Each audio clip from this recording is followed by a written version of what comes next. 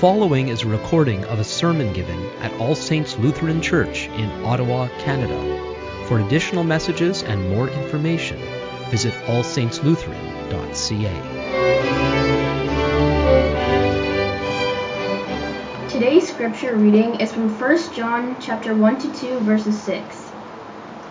That which was from the beginning, which we have heard, which we have seen with our eyes, which we have looked upon and have touched with our hands, concerning the word of life. The life was made manifest, and we have seen it, and testified to it, and proclaimed to you the eternal life, which was with the Father, and was made manifest to us. That which we have seen and heard we proclaim also to you, so that you too may have fellowship with us. And indeed our fellowship is with the Father, and with his Son Jesus Christ. And we are writing these things so that our joy may be complete. This is the message we have heard from him and proclaimed to you, that God is light, and in him is no darkness at all.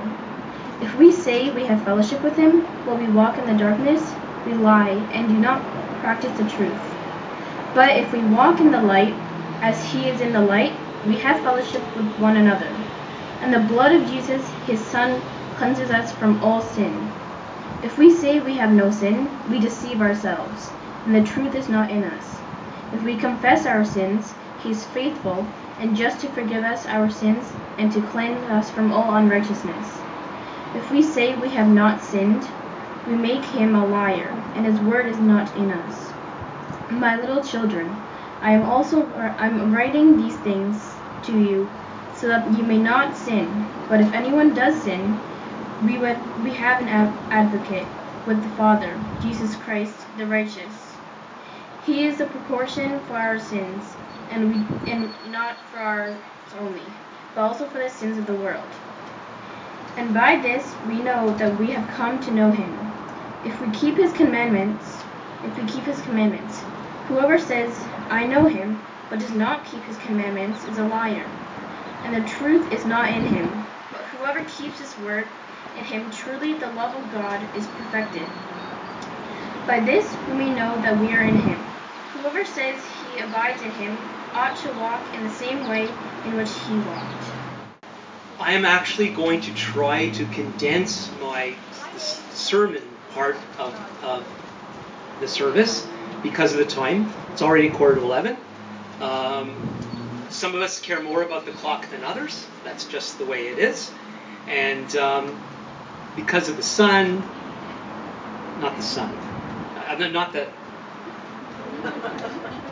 because of the bright shining sun in the sky, it'd be kind of me to do this. My only hesitation about condensing my sermon is if this goes well, I'm probably going to hear, that was great, why don't you do it like that all the time?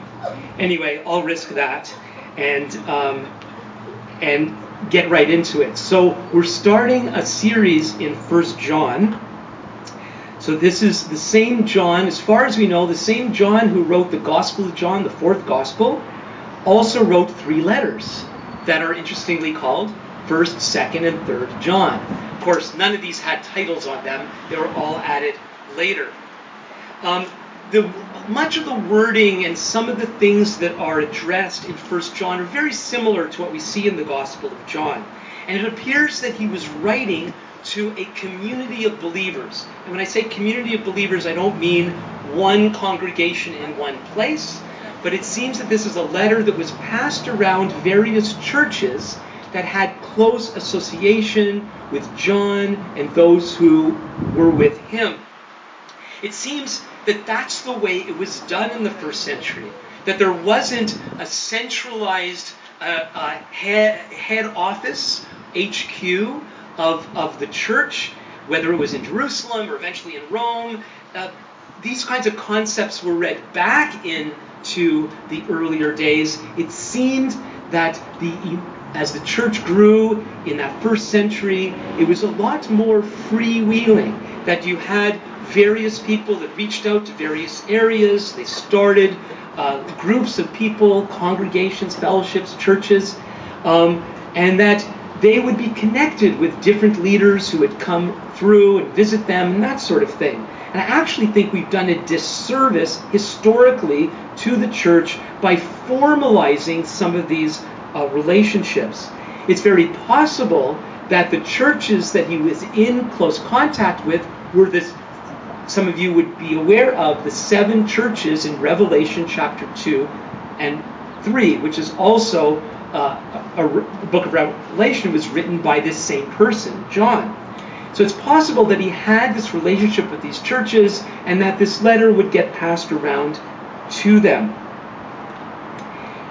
It's actually quite difficult to figure out what John is addressing in this letter because he doesn't come out and say what the problems were necessarily. There's some hints, some things are a little more clear than others, but the way he writes what he writes is very, very helpful.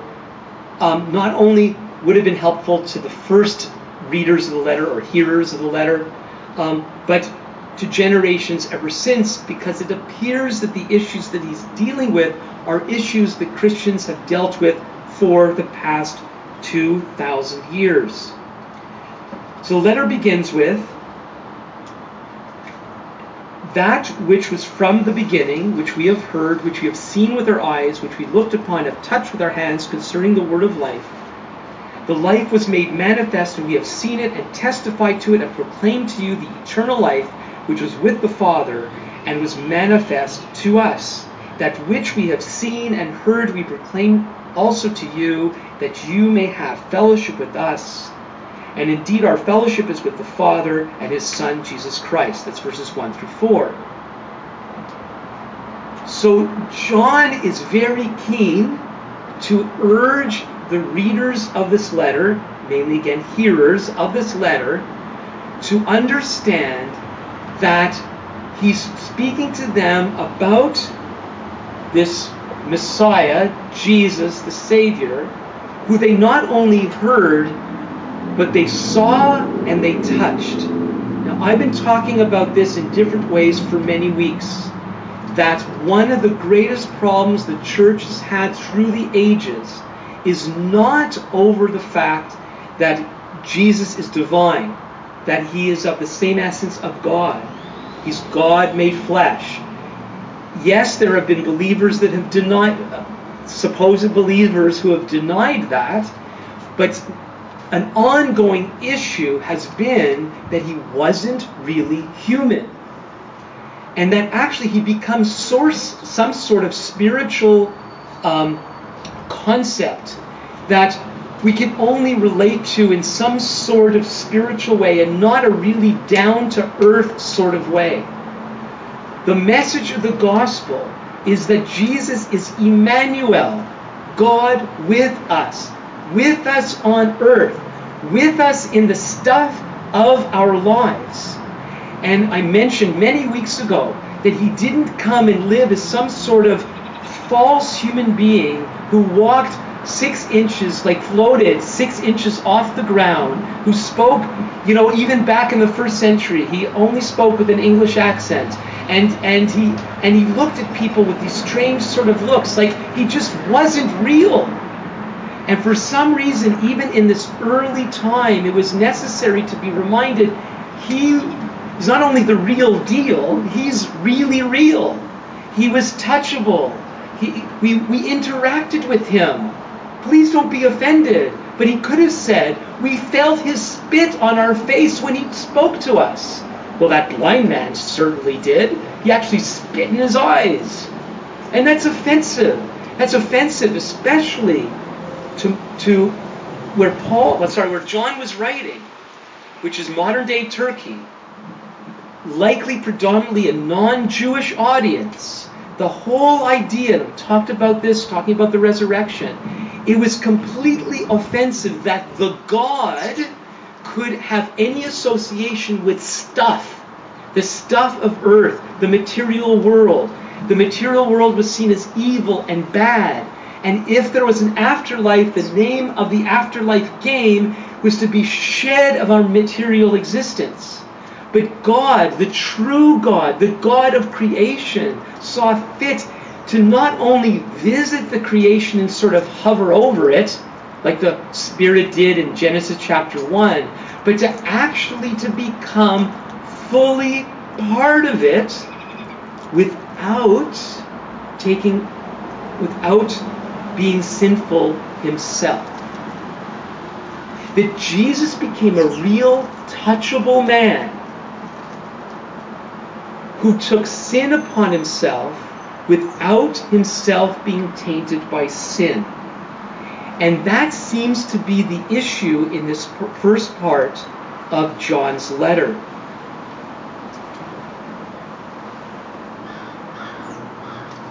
When John says or writes to this community or communities, he wants to make sure that they have true connection with God. And note this, if they don't listen to him, they could talk about God, they could sing about God, but they will not have true connection with God. And the word for connection that John uses is fellowship. You're probably aware, many of you, that the Greek word for fellowship is koinonia. Koinonia is a mutual sharing. So whether it's the sharing of goods and money, the sharing of friendship, it's a connection, it's a togetherness. And if we don't reckon, if they don't and we don't reckon with the real life touchability and humanness of Jesus and understand that he became fully man without becoming tainted by sin, we will not have true connection with other true believers and true connection with the true God. That's why he says in verse 4, we're writing these things so that our joy may be complete. It appears, as you read through the letter, and I encourage you to do that as we go through the series, it's only 5 chapters, it's an easy read until you actually start to try to think about what he's saying, and then you realize how profound the book really is. And with God's help, together we're going to get to the bottom of some of what he's saying here.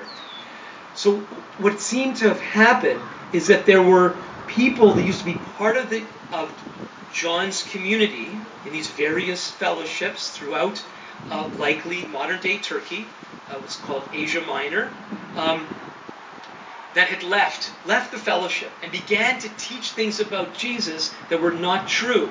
But these teachings were appealing to the people that had stuck around. So picture, maybe it's happened in a church like this, and maybe it's not exactly like this. We know many people through the years have left for all sorts of reasons. But some of you have kept connection with some of those people through the years. Now, I'm not saying that they were teaching bad things necessarily. I'm just using this as an illustration. So, there have been churches where there have been people that have tried to teach wrong things about God. Eventually they left, but people stayed who kept strong connection with the people that left to the point of that they were actually buying into some of these wrong teachings. And so you can imagine what kind of tension that would cause in the fellowship. And John, who helped start these communities, was very concerned that these negative influences were taking hold within these communities and felt that he needed to correct them. And so he's saying, I'm writing you these things that my joy would be complete. Like a spiritual father, he was burdened that his spiritual children were going off the rails. And he was trying to get them back so that his father's heart could be have some resolution that my kids are doing okay. I'm sure some of you understand exactly what I'm talking about. And so with the next couple of minutes, I want to share briefly the beginning of what seems to be the next section in chapter 1 that takes us to the beginnings of chapter 2 that Rachita read a few minutes ago. I was really struck by this statement that John makes, and I'll read it to you, and my reaction was, why in the world would he need to say these words? He says, this is the message we've heard from him and proclaimed to you. The message that they got from the real breathing Jesus. This is the message we have heard from him and proclaimed to you, that God is light, and in him is no darkness at all. Now the Greek is very strong here. The Greek uses double negatives. There was a famous song, not a good song, Ain't Got No Satisfaction. Double negative. And every English teacher knows that's bad English. We're not supposed to do that in English, though we tend to do that sort of thing. Greek allows it. So please forgive Greek if that bothers you. Greek allows double negatives to, and we know when somebody if I say I ain't got nothing to do, that's a way of emphasizing that I really don't have anything to do at all. That's what I'm trying to say. And that's what John is saying. God is light, and in him is no darkness at all. There is no not darkness in God. No darkness at all. Now, isn't this Theology 101? That there's no darkness in God? Of course there's no darkness in God. God is light, right? God is pure, right? Of course he is. Who would think that there was darkness in God? Well, it seems a lot of people do. Oh, no, I don't. But I wonder, when we grapple with the fact that God, we start to teach, God is sovereign over all things. We sang earlier, you are in control. You're in control of everything that's happening. If you don't believe that, talk to me about that after. I think most of us believe that. God is in control of everything. Have you ever thought about what everything is? When we start to think of God's in control of everything, if we let ourselves actually ponder that, what are we saying about God's relationship to the bad stuff? I'm very aware of all the theological gymnastics that have been attempted at trying to deal with God is all good and loving and what's called sovereign, he's in control, and that there's evil in the world. That's a philosophical, very difficult tension. I wonder that as we accept that God is in control even of the negative things that have happened in our lives, of what that does to our perception of God. For us to accept that, are we beginning to introduce elements of darkness into God? Or how about the fact of when you have a difficult theological question and somebody says to you, that's a mystery. God doesn't tell all.